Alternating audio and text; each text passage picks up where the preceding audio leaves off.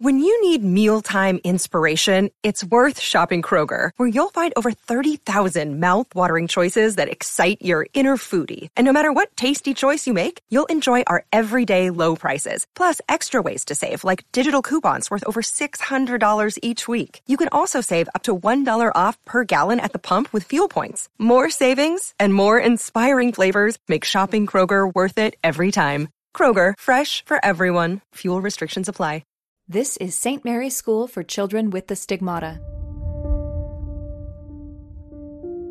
Episode 8. Alone.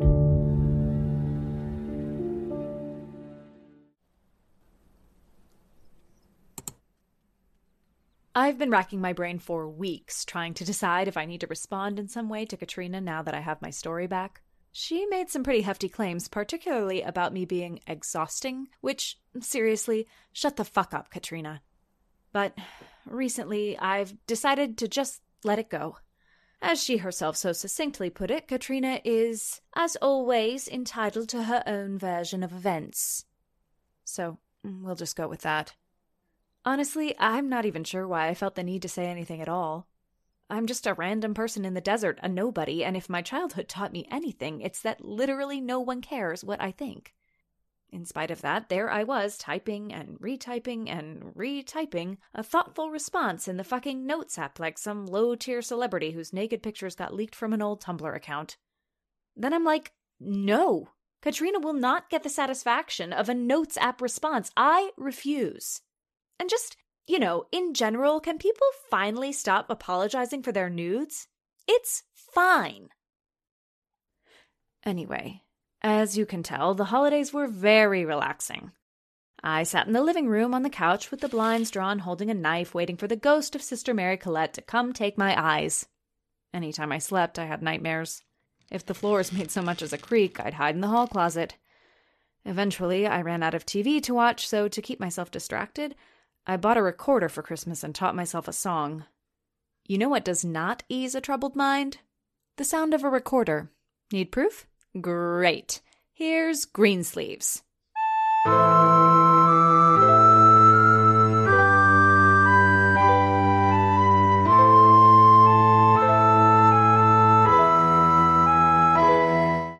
Sorry. I'm feeling sort of off the rails lately. I think it's all this. It just feels like too much.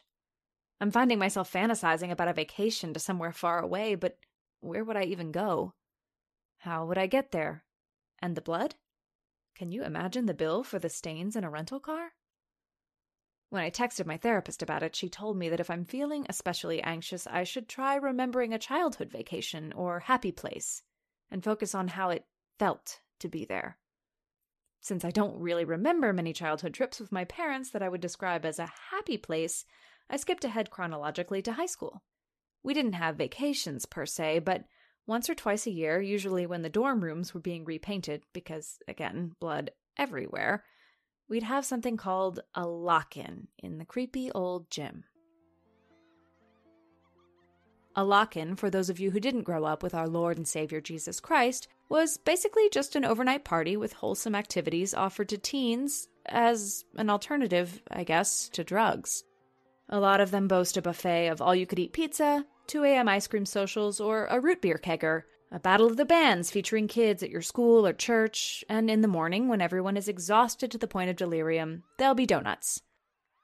Religious indoctrination aside, the concept is surprisingly fun, especially if more than 3 people attended. Any chance you get to do a co-ed overnight with junk food and very lax supervision is a good thing. Even for us 3 St. Mary's girls, having a break from the normal routine was nice. We still stayed up all night. We still ate pizza in our pajamas. And in a rare allowance of worldly influence, Sister Mary Colette would wheel in a TV with a DVD player and we'd watch family movies with Christian themes rented from Netflix, back when they came by mail.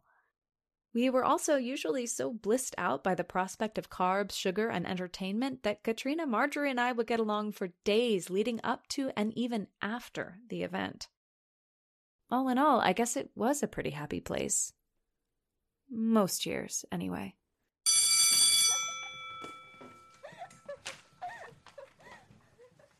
Good morning, girls. Good morning, Sister Mary Colette. I'm pleased to see that we're in an excellent mood today. I'm sure it has nothing to do with this evening's lock-in festivities. We're simply excited for another day of school, Sister Mary Colette. I'll overlook the obvious sarcasm in light of the occasion, Katrina, but I would tread lightly if I were you. Your grades are beginning to slip. I'm sure you'd hate to disappoint your father. Yes, Sister Mary Colette. To add to the excitement for this evening, I'll share that I've rented a few inspirational films for us to enjoy. Nothing too far afield from our usual themes, but I've spiced it up this year with a few modern classics that I think we'll all like. I've also requested both types of take-and-bake pizza from the Price Club and secured caffeine-free cream soda and vanilla ice cream for floats. Ooh. Will Timothy be coming? I know he's been in the infirmary and... Ugh, Timothy. Again. I'm just saying that the lock-ins are a big part of our traditions. Key word here being our. And he should be a part of that. I'm not sure I agree. You're teenagers. The risk of bodily temptation might be too great for an overnight event. Sorry, Florence, you'll have to sneak in your bodily temptation another time. I felt my forehead begin to weep with blood. Florence, is there something I need to be aware of? Yeah, Florence, is there? Why are you such a bitch, Katrina? Florence! That language is unacceptable. Stay behind after class today. We need to discuss further. Ooh. Or perhaps you can all stay, and the conversation can center on whether we should even have a lock-in this year. I'm sure Father Donovan would be happy to lead an all-night prayer vigil instead. We all held our breath as Sister Mary Colette stared at us. We sat as still as statues in rigid, uncomfortable silence. Now, take out a piece of paper and a pencil for your pop quiz on Henry James, The Turn of the Screw. None of us moved an inch. I said now. The rest of the class continued without incident. And as the bell rang, Katrina and Marjorie darted out of the room without even one snide comment. Sister Mary Colette shut the door behind them. Do you know why I've kept you after class? To talk about what I said to Katrina? Try again. To talk about Timothy? No. Then what is it? I want to talk about you. She walked over to one of the desks and sat down in the hard blue plastic chair before motioning for me to sit in the one beside her. Come. Sit. I did. We sat in silence for what felt like way too long. I believe I may be a bit misunderstood. Do you know why that is, Florence? No. I think it's because I play so many roles in your young lives. I'm like a mother to you girls, but also your teacher. I serve God, but I serve this institution as an expression of my vocation. You call me sister, but I'm not your sister. I'm also a stigmatist myself. Did you know that? I just don't have any bleeding wounds. Well, not anymore. She let out a sigh. I wish that you girls would feel more comfortable talking to me about the things going on in your lives. Well, especially you, Florence. You're so guarded, and of all the girls at St. Mary's, I know you had the toughest upbringing, but even taking this into consideration, it bothers me that you don't feel quite at home here. At least that's what I've observed. Is that true? I didn't answer. She turned to me and, in an unnatural show of affection, smoothed out the shoulders of my wrinkled sweater. There is so much asked of us, isn't there?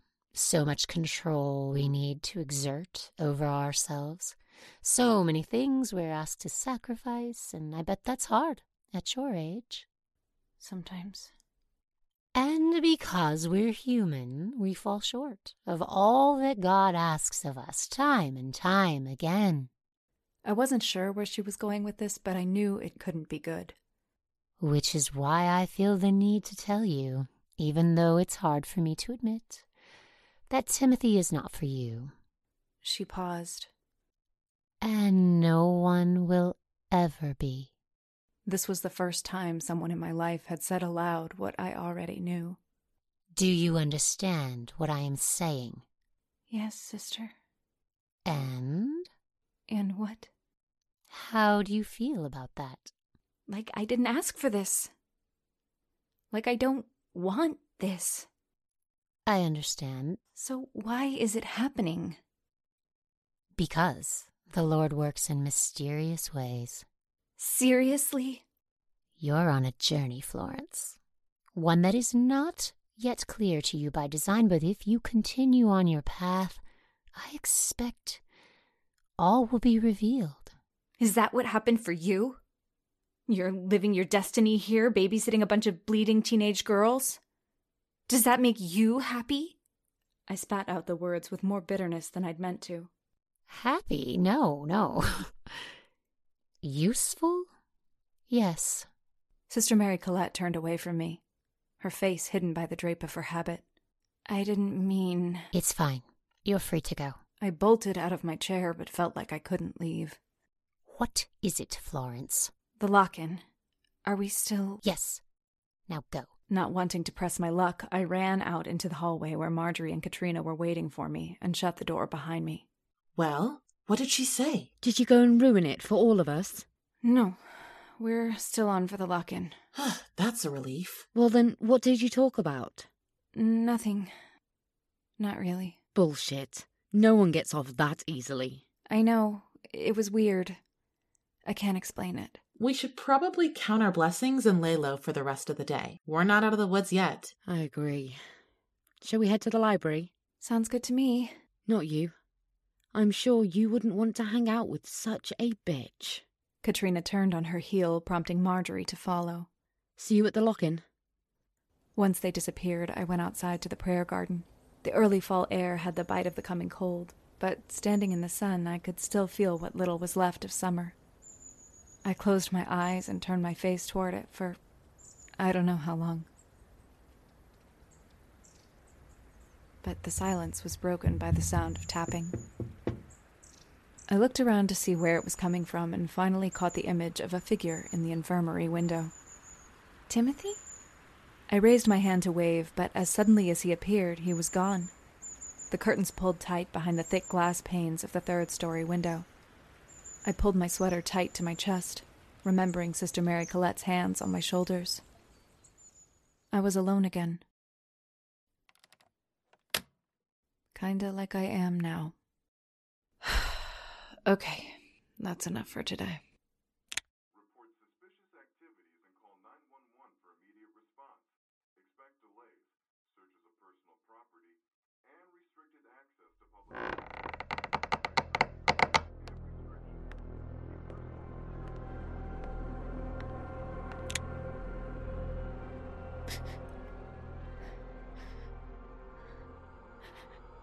Is someone there? Hello? God, Florence, you're so jumpy. Just relax. Closely monitor news reports and local radio or TV stations. I can hear you. I know you're there. I have a knife. Come out now, before I call the cops.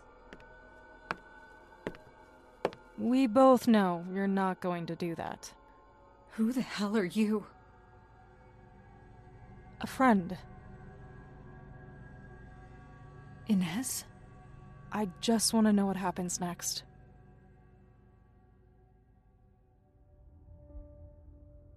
Thank you for listening to this episode of St. Mary's School for Children with the Stigmata. If you enjoyed this chapter, please subscribe on Apple, Spotify, or wherever you get your podcasts so you don't miss a single episode. If you'd like to support this podcast so we can keep making more episodes, click the support link in the show notes. To learn more about this and all our projects, visit our website, newgirlpictures.com.